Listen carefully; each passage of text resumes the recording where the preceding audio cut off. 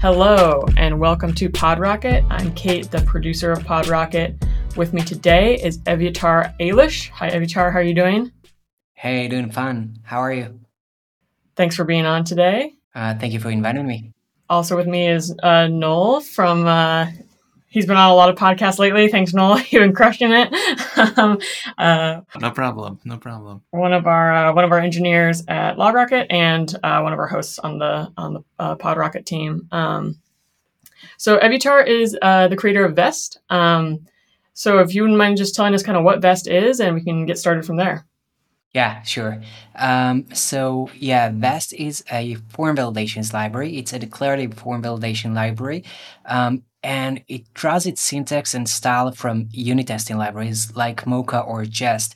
So if you've done some unit testing in your JS apps, you'll feel very much comfortable using Vest, and it will be very similar and very familiar to you.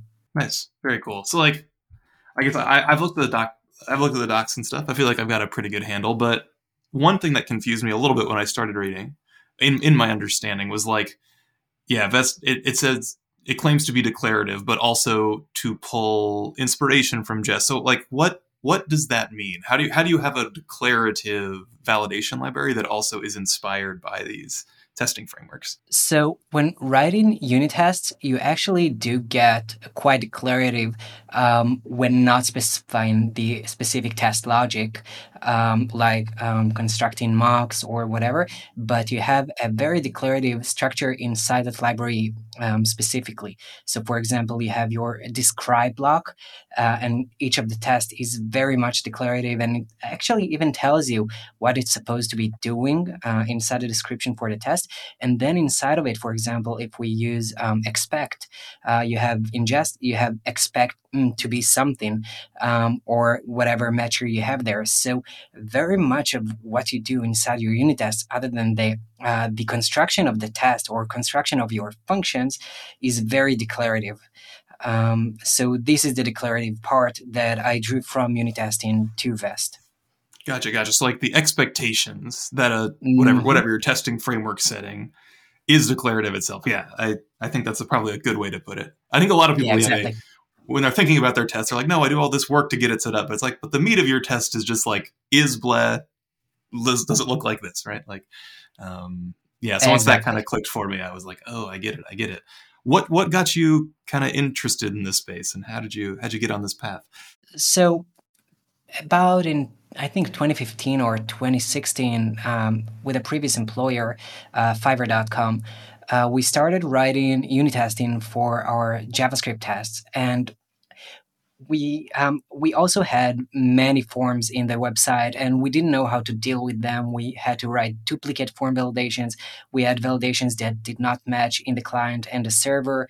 Um, it was really hard to maintain because many form had many interdependent fields. And when we started writing the unit tests and I started learning about the structures, back then it was Mocha, I saw a pattern that aligned exactly with the way I thought about unit testing. Because basically, as I said before, um, we have this big testing suite. Inside of it, we have different tests that what we actually want to do is check that our functions match some expectation or some assertions. And if we take the same concepts into the world of form validation, well, basically, that's exactly the thing we're doing. We have a form which could be described as our suite, and inside of it, we have some different assertions that we want to run our data against. So we're not testing functions, but whatever we are testing is pretty much or can be pretty much the same structure. Gotcha. Nice. Yeah. So was there was the goal just to make to kind of ease the cognitive load of having to think in two different ways, or were you trying to, like, set out and create a module that could be used like in tests and also form validation, or how did you, like, what was the goal when you started? So when I started writing Vest, or actually it was the predecessor of Vest, it was called Passable. I Hmm. recreated it 2 years ago. But I mostly thought, well, it could be an interesting idea to experiment on.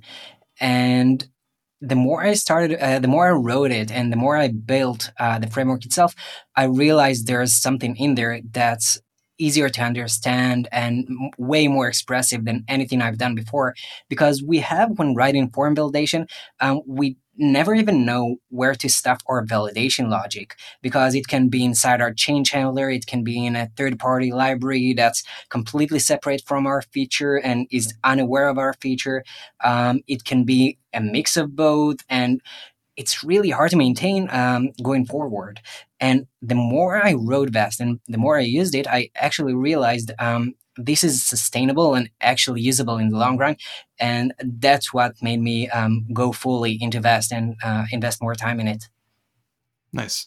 Can you give an example of one of those, like an external library that would be needing to do validation on a form So I or an don't want to endpoint? talk about any specific form validation Yeah. library because, well, I think most of them are actually great and they come to solve some real problems and they have some real valid solutions. And I mean, they've proven themselves to be very useful. I mean, they they're being used by millions of developers. Yeah. Um, but I'm going to describe, I think, the three types of form validation libraries that we have today, and I think Vest is the fourth Oh, cool. type of form validation library. It's like a new breed of form validation libraries. So we have the original or the basic, the most basic form validation library, which is actually not even a form validation library. It's more like functional validators. So we have a function like is number or is email, and we just run some data against that function. And you don't get much control over the flow of data inside your feature, or you don't get any structure actually. And I think a second type of form validation library is something that's widely used, which is schema validation libraries, and we have many of those, usually used in the APIs, but I've also seen it used in the client. And basically, what you have there is you specify some structure that you want your data to follow, like, for example, a JSON schema. And then you have the username has to be a string, and the password has to be some kind of validation function, and whatever you have in there. And this is really good and really, really useful, but mostly when dealing with validation on the server. But how do you deal with a schema when the user types, for example? And what you end up doing either directly or indirectly with the library is whenever the user types is just trim away or remove parts of the validation that did not that are not related to what the user just typed. For example, the user typed inside the username field. Also, the password is a part of the schema, so you don't have much way of controlling which field is getting validated. And then you have the third way, or the third type of form validation libraries, which is by far, I think, the mostly used today, which is UI libraries or UI utilities that manage form state. And these are usually tied to a specific framework like React or Vue or Angular. And you have a library that can manage the form state and also the validation. And usually, what they give you is either components for inputs, or they give you some references that you have to put on your element, or event listeners.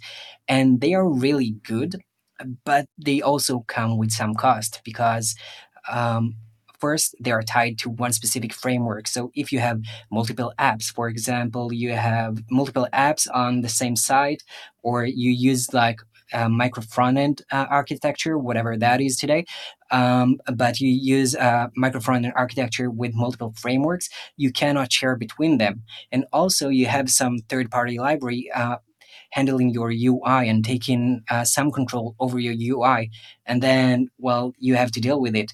And the fourth type is basically Vest, which I think is unlike all the others.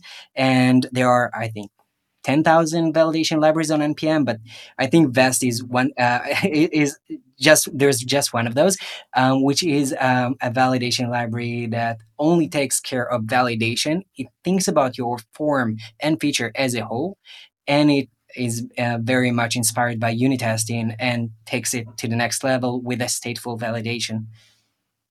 Gotcha. I guess, yeah. Can you go into that a little more in what you mean by how it only cares about validation?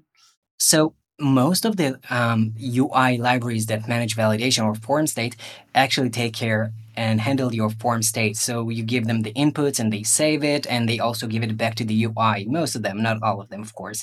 But Vest doesn't care much about the data. Of course, you pass it the data to be validated, but Vest doesn't care much about the shape of the data, such as in schema validation, and it doesn't care much about whatever happening in the DOM. It only cares about the validation, and then you can do some creative stuff because you can express your validation regardless of what's happening in the DOM, but still you can have a lot of control. So you can write multiple tests for the same field because it doesn't have to follow some structure. I can have multiple tests for username, and then as a result of that, multiple errors presented to the user just because we can write multiple tests and for just in a single field. Gotcha, gotcha. Yeah, that makes sense. And I feel like that delineation is pretty clear to me when we're comparing them to like the UI libraries that track state or like schema validation libraries.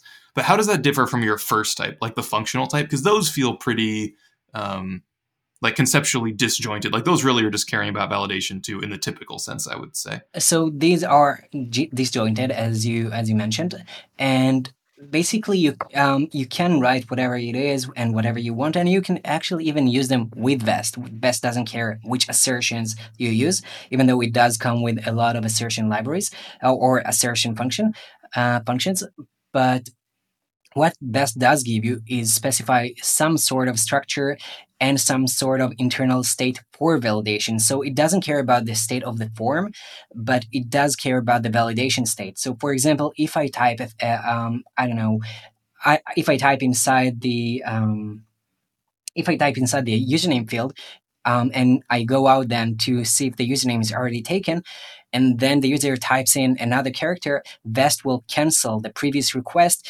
and then only show the validation for the new request.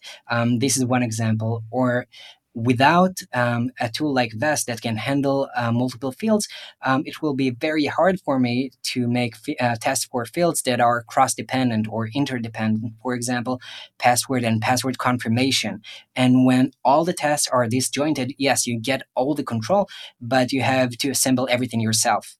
Gotcha. So is it fair to say then that the advantage that Vest is really like leaning on over those functional, like the super old school type, is that it's tracking and aware of the validation state itself, even if it doesn't care much about the form state? Yes, exactly. Gotcha. Yeah, cool. Okay, that's a super clean way to put that. Nice, awesome. So, yeah, you talked about cases of like asynchronous logic or validations that have to call out to a server. Does Vest provide a lot of utility for like async calls that may need to be debounced or something, like wait until a user stops typing for some amount of time? Does it have like those kind of utilities baked in, or do you have to like bring your own from Lodash or something? So the most I've seen today being used and being needed by Vest is not debouncing, because debouncing is very much tied into business logic and how you want your user to experience the website or the application. But Vest does give you some utilities for handling not just async validations, but validations as a whole. So for example, I told you can write multiple tests for the same field. So for example, let's go back to the username example. If I have 3 tests for username, for example, one, username must not be empty. Second, username must be more than 3 characters. And third, username is already taken, for example, on the server. Vest, first of all, allows you to specify, do not run the async test unless all the previous tests for that username field already passed. So this is one. And secondly, as you mentioned, these async tests can be very costly, and we don't want to just go out to the server for every keystroke type. And we don't always know whenever the user is finished. So one thing Best does give you is memoization of async tests. So, for example, if you run a validation for a username and then the user regrets, types another username and forgets about writing that first username, or even just hits backspace. If we have the result for that previous validation, we will not even go to the server to go to see that same result if we already have it. Does that make sense? Yeah. So if they end up typing the same name that's already been typed, they get like a local cache memoized version. Nice, very cool. Yeah, are there other good examples of that other than like checking for a username on a server that might be pertinent? So this is the most used one, and it's common enough to actually have to write a utility for it. But basically, everything that has to do with either heavy calculations or going to the server, like email or username, captchas, if you implement your own, whatever it is. Gotcha. Yeah. I mean, I can think of a handful of others Mhm. potentially, but that's cool. Are there other utilities like that Vest has kind of like become interested in, maintaining specific logic for this use case? So the other main utility that Best maintains is the each utility, which is basically allowing you to specify dynamic fields. So sometimes the user is in the control of the fields being presented or fields being sent because they can add items, remove items, and you cannot know in the beginning which fields are going to be validated. So you cannot specify them inside of the suite, hard coded. And Vest has an each utility that allows you to basically iterate over an array, specifying the different tests that every item in that array has to pass. Oh, gotcha. Interesting. Yeah, very cool.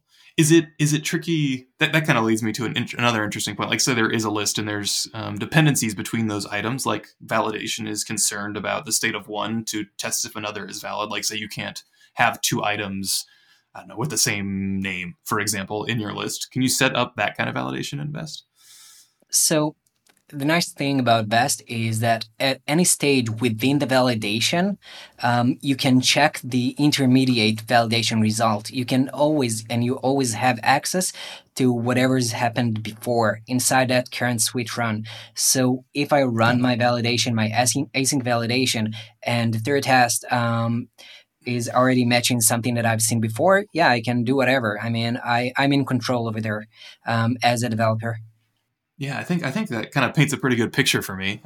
One question that did come to mind as you were talking a little bit about your inspiration and having to maintain different tests, server and client side, was like, what does Vest have support for kind of getting these same validations running in a JS or a Node environment in the server?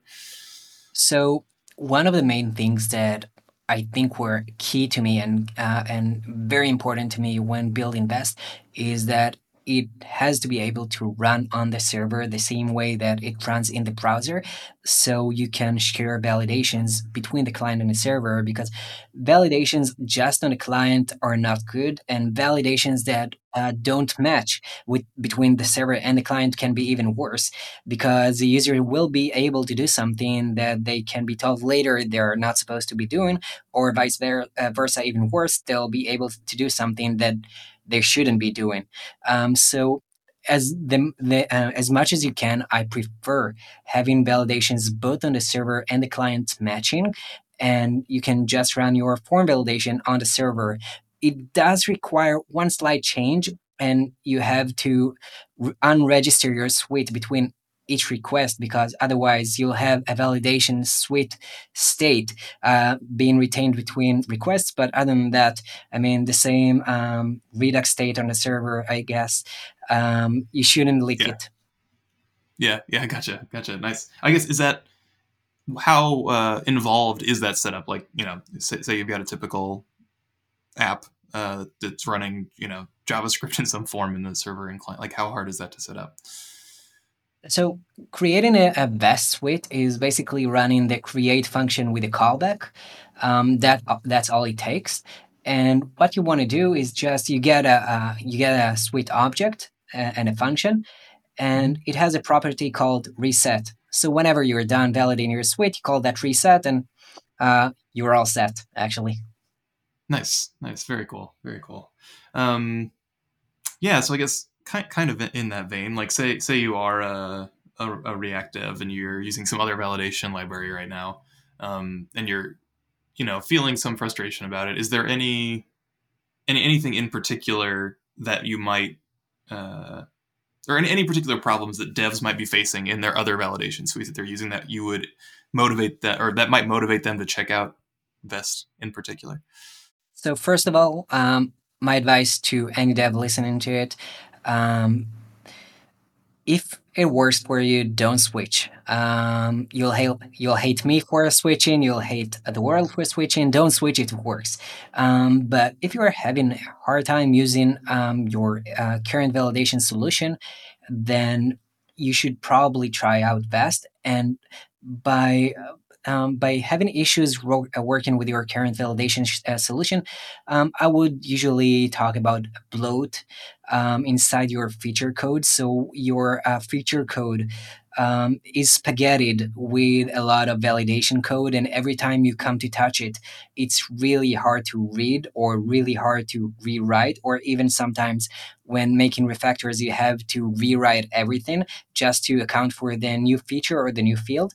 Um, and if you want to have some more order inside your validations, then yeah, VAS is probably the right solution because I didn't mention it explicitly, but VEST is a validation suite that's completely separate from your feature code. So you can see everything in a glance and you don't have some validation logic lying around inside your feature code with the user interaction.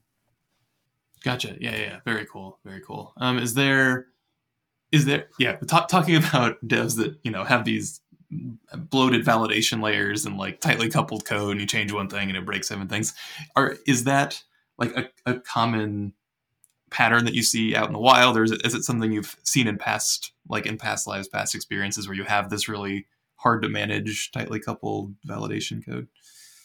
It's not just something I see out in the wild. It's something I've been doing for years before writing Vest. I'm to blame for it as well.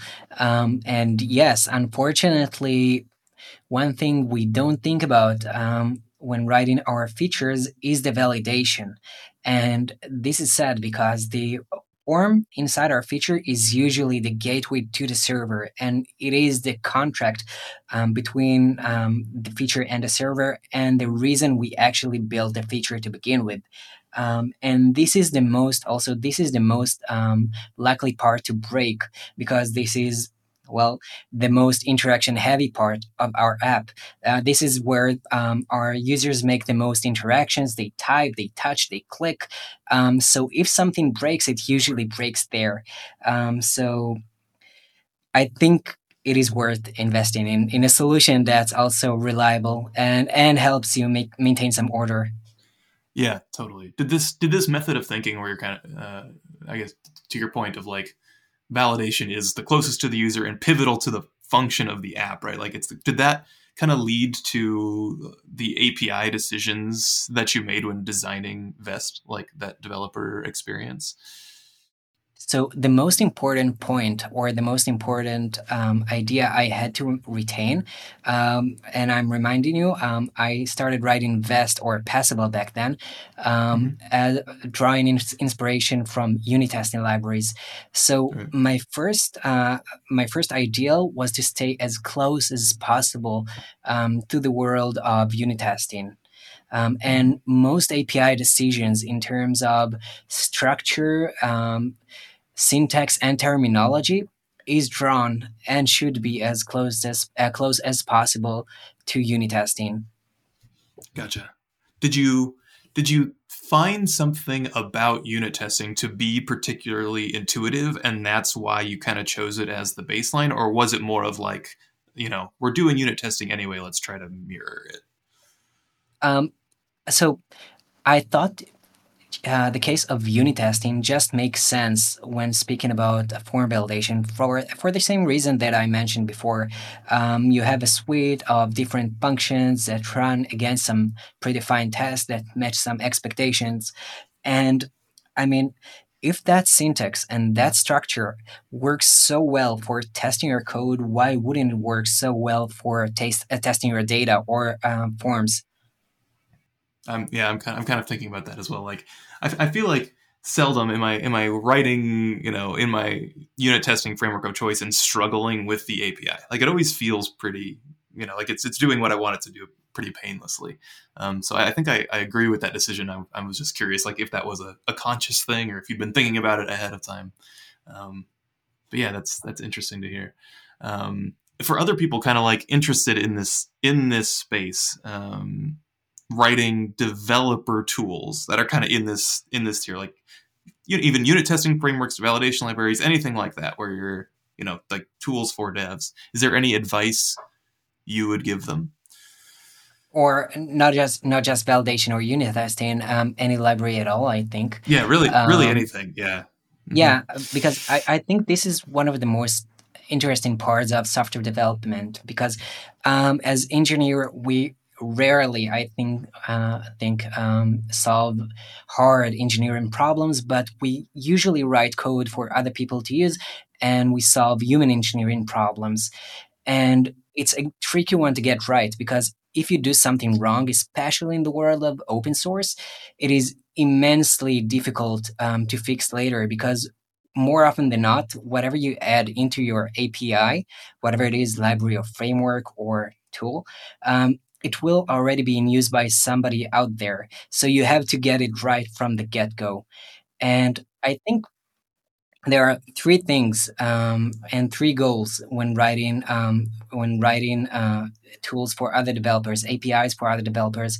And first of all, the tool you write has to actually work. It has to do whatever it promises to do. Because if it doesn't, then it doesn't even have a right to exist. It comes to solve some problem or answer some need, and if it doesn't, well, it shouldn't exist at all. Yeah, But sure. but the two others are more important in terms of design. And for a second, it has to be easy and intuitive to use, and this is a big part. How to make something intuitive? Maybe I'll get to it. And also, it has to be safe to use and hard to abuse. You cannot let your consumers harm themselves, or it shouldn't be dangerous for them to use. And when you build your API, you're teaching your consumers a language or a pattern. You don't want to have them go to the documentation every time they want to use your library or tool, and instead you have to try to be at least consistent. Use similar naming and terms, and if you can, also build on top of existing knowledge. For example, as I did in Vest, I tried to build on top of the developers' already existing knowledge of unit testing libraries and frameworks, so they have a very, very easy learning curve when trying out Vest. It's so similar to unit testing libraries, actually, that if I just hook a CLI to it, Vest can be used as a unit testing library. So it's pretty cool. And and regarding the tool being safe to use and hard to abuse, I think you have to build it and design it with safety in mind. So you have to. Yeah, sometimes you do have to allow your consumers do dangerous things, but if you do, you have to let them know it's dangerous. So if you think about, I don't know, React, they give you dangerously set inner HTML. You can't use it without knowing you may be doing something harmful. So it's really important. Yeah, gotcha. That's a good example, probably, of a Mhm. dangerous, like a dangerous kind of surface point in an API. What's an example of something that's like easy to abuse in APIs that you're trying to avoid when doing API design? Like, how do you make your surface hard to abuse? Um, you can make the surface hard to abuse, and hard to abuse is doesn't necessarily mean do evil things. And I usually think people are good and try to do good things and have good intent. Hmm. But hard to abuse usually means doing something they're not supposed to be doing with your tool. For example, using internal APIs that are not a part of the documentation or the contract. And to make something harder to abuse, you usually have to think about those as well, because everything in your signature, even though it's not a part of the contract, everything exposed to the consumer, every perceivable behavior will be used by somebody. And then when you want to make some refactor, or when people start breaking because you made some change because you were unaware that they are going to use it, well, they abused it even though they didn't mean to. Because we're developers, we have magic powers. We can see code and we can use it even if it was not intended to be used. Yeah, yeah. I feel like this is a point we've kind of landed on with a couple of our recent podcasts. Like we were talking about it with like the internal Vue APIs that Evan was having trouble like getting devs. Like the big libraries were using these internal APIs that nobody was really supposed to be using, so they were having all these problems. Like getting those libraries to upgrade. And yeah, that's an interesting point. And like, I feel abuse isn't like necessarily evil. It's just devs have feeling the need to like reach into the internals of something and, use it in some way that wasn't necessarily prescribed or like the intent of the API. Exactly. Yeah. So that's super interesting. One, I guess, to this point of like all these things you have to keep in mind when setting out and writing an API, especially for an open source library, like you said, of like everything's got to be pretty tight in V1. Say you're a new dev, you're interested in building tooling like this, like how do you get over the fear of messing something up? Like how do you get to V1? That just seems so scary. Yeah, it's really scary. I remember releasing my first version of Passable in 2016 or 17, and well, it sucked. And it took me, I think, and just 2 days later, I realized everything was garbage, and I made a full major version change. And I actually did it to Passable 7 times until I landed on a viable API. And this what led me to actually understand the need of writing good API from the get-go, but also fear not, because like everything in software development, API design as well, I think everything there is a trade-off. You don't always know the right solution and you don't always have the right answer. And when you don't, just leave stuff out. If you don't have the correct solution yet, it may be okay. It took me 4 years to add a simple function to Vest, which is valid. A validation framework that for 4 years didn't have the is valid function because I didn't land on the right solution from the get go and I didn't have the need for it yet.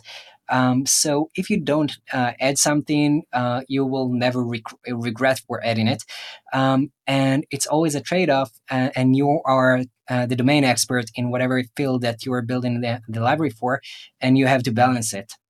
Is it easy to maintain motivation for you, like when you realize that you've made some big underlying mistake to the API? Because I think it's a pretty common pattern. Like somebody's got a project, they're working on it, they realize they've done something fundamentally pretty wrong at a low level, and they're like, I don't even want to keep working on this anymore because there's like how do you overcome that feeling?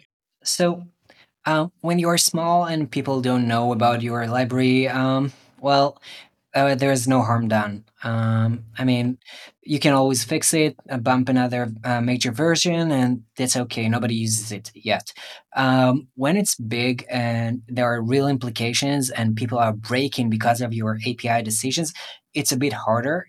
And there's not much to do other than offer support, update the documentation, and try.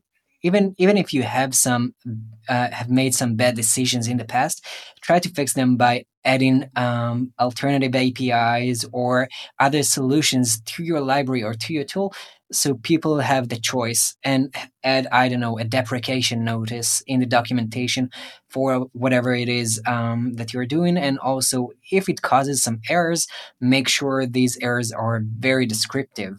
So for example, errors are kind of documentation too, and each and every error, especially in a bad API or badly designed API, should include at least some of the following: what went wrong, what happened, what could be the cause of it, maybe alternative solutions or possible solutions for that problem. And if possible, even a link to the documentations. And if all these exist inside your error message, then yeah, you made a bad API decisions in the past, but you are allowing your users to easily fix them. So I see Vest is on 4.1.1 right now. Like that's master, I think. How do you decide when you have like a flaw large enough to justify a major version number bump? A major version is usually, I don't think about it as like a bug fix, and it has to Sure. be more strategic. When I want to add like a major API change, I also want it to come with like a bag of presents for my consumers. Yeah. So a Sure. lot of many new cool features that I want them to use and actually promote them to use the new version. Um, so I can't point the finger or put the finger on one specific on just a specific indicator that a version a major version should be bumped. But usually when I accumulated enough improvements and I've made a decision that some previous decisions that I've made are not no longer good or do not satisfy the current needs of the library, then yeah, when all these are met, I'll just update the major version. Gotcha. And I guess, yeah, do you kind of adhere to the semver practice of like in those major versions you can introduce breaking changes as long as they're, like well broadcast? Yeah, I try to abide by Semver. Yeah, totally. Yeah, just Yeah. kind of curious how you thought about that. I guess more broadly, when it comes to like maintaining an open source library with lots of eyes on it, like how do you find that experience? Is it stressful? Does it energize you? What's that like? I really enjoy it. I mean, it's much better than having nobody look at what you write. Hmm. So this is actually the hardest challenge. I mean, I remember when writing my first open source contribution, wherever it was. I mean, and writing my first library. Um, I was like, okay, now everybody's gonna laugh at my ugly code and my stupid code. And for I don't know a year and a half, nobody even cared. Which was the biggest hurdle to overcome. And now, when I actually see the star count going up and the user count going up and the downloads going up, I'm actually energized by that. And when I get an issue, a GitHub issue, either or even on Discord, somebody asking a question or saying there is a bug or something doesn't work correctly, I'm excited because, well, I'm doing something that's helping people and they care enough about it to actually come report back to me. Nice. Um, it's interesting that you bring up Discord. How do you find kind of managing and curating a community for an open source project, like via a Discord server? I'm How does terrible that at that. feel? Yeah, it's tough. I'm It's terrible tough. at that. I'm more of an engineer than a community leader. Hmm. But I'm trying. I've set up different rooms and channels, whatever it's called on Discord, Hmm.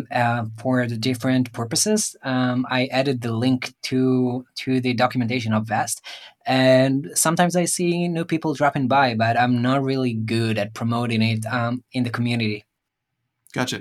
Yeah, I feel like I've found just through personal experience and hanging out in other like kind of dev tooling communities, you end up with a lot more of the same question being repeated in those kind of like more chat-esque channels. Um, I don't know if there's any interesting takeaways here, but yeah, I feel like there is much more of a community management piece happening in those like more real time communication platforms than something like GitHub, where it's a little more form like, and you have issues and Mhm. it's like more curated.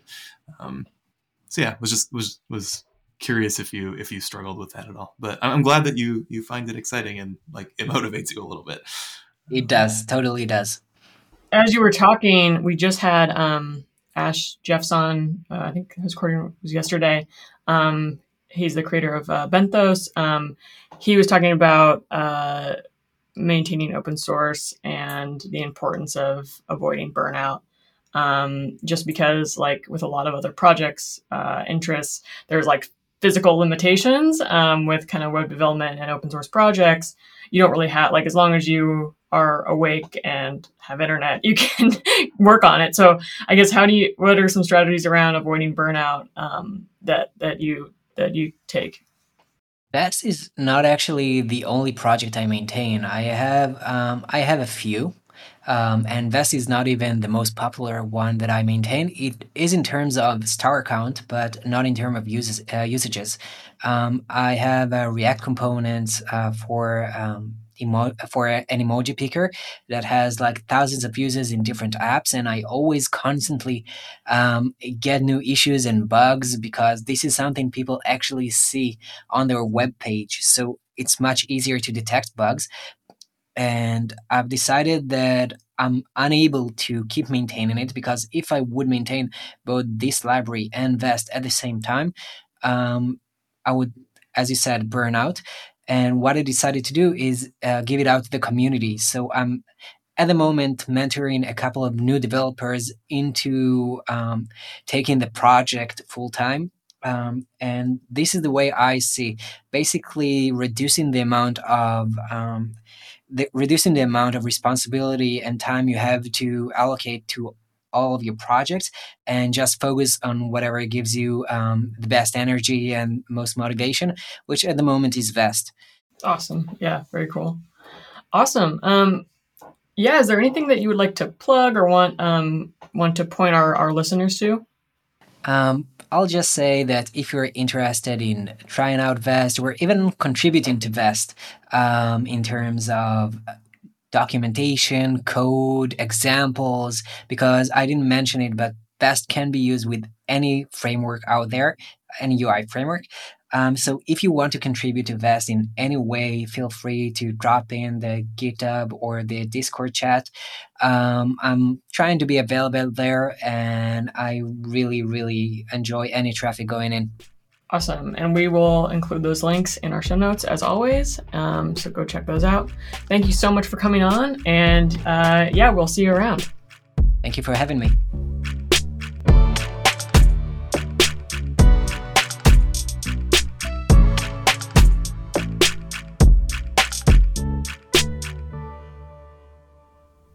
Thanks for listening to PodRocket. Find us at PodRocketPod on Twitter, or you could always email me, even though that's not a popular option. It's Brian at LogRocket.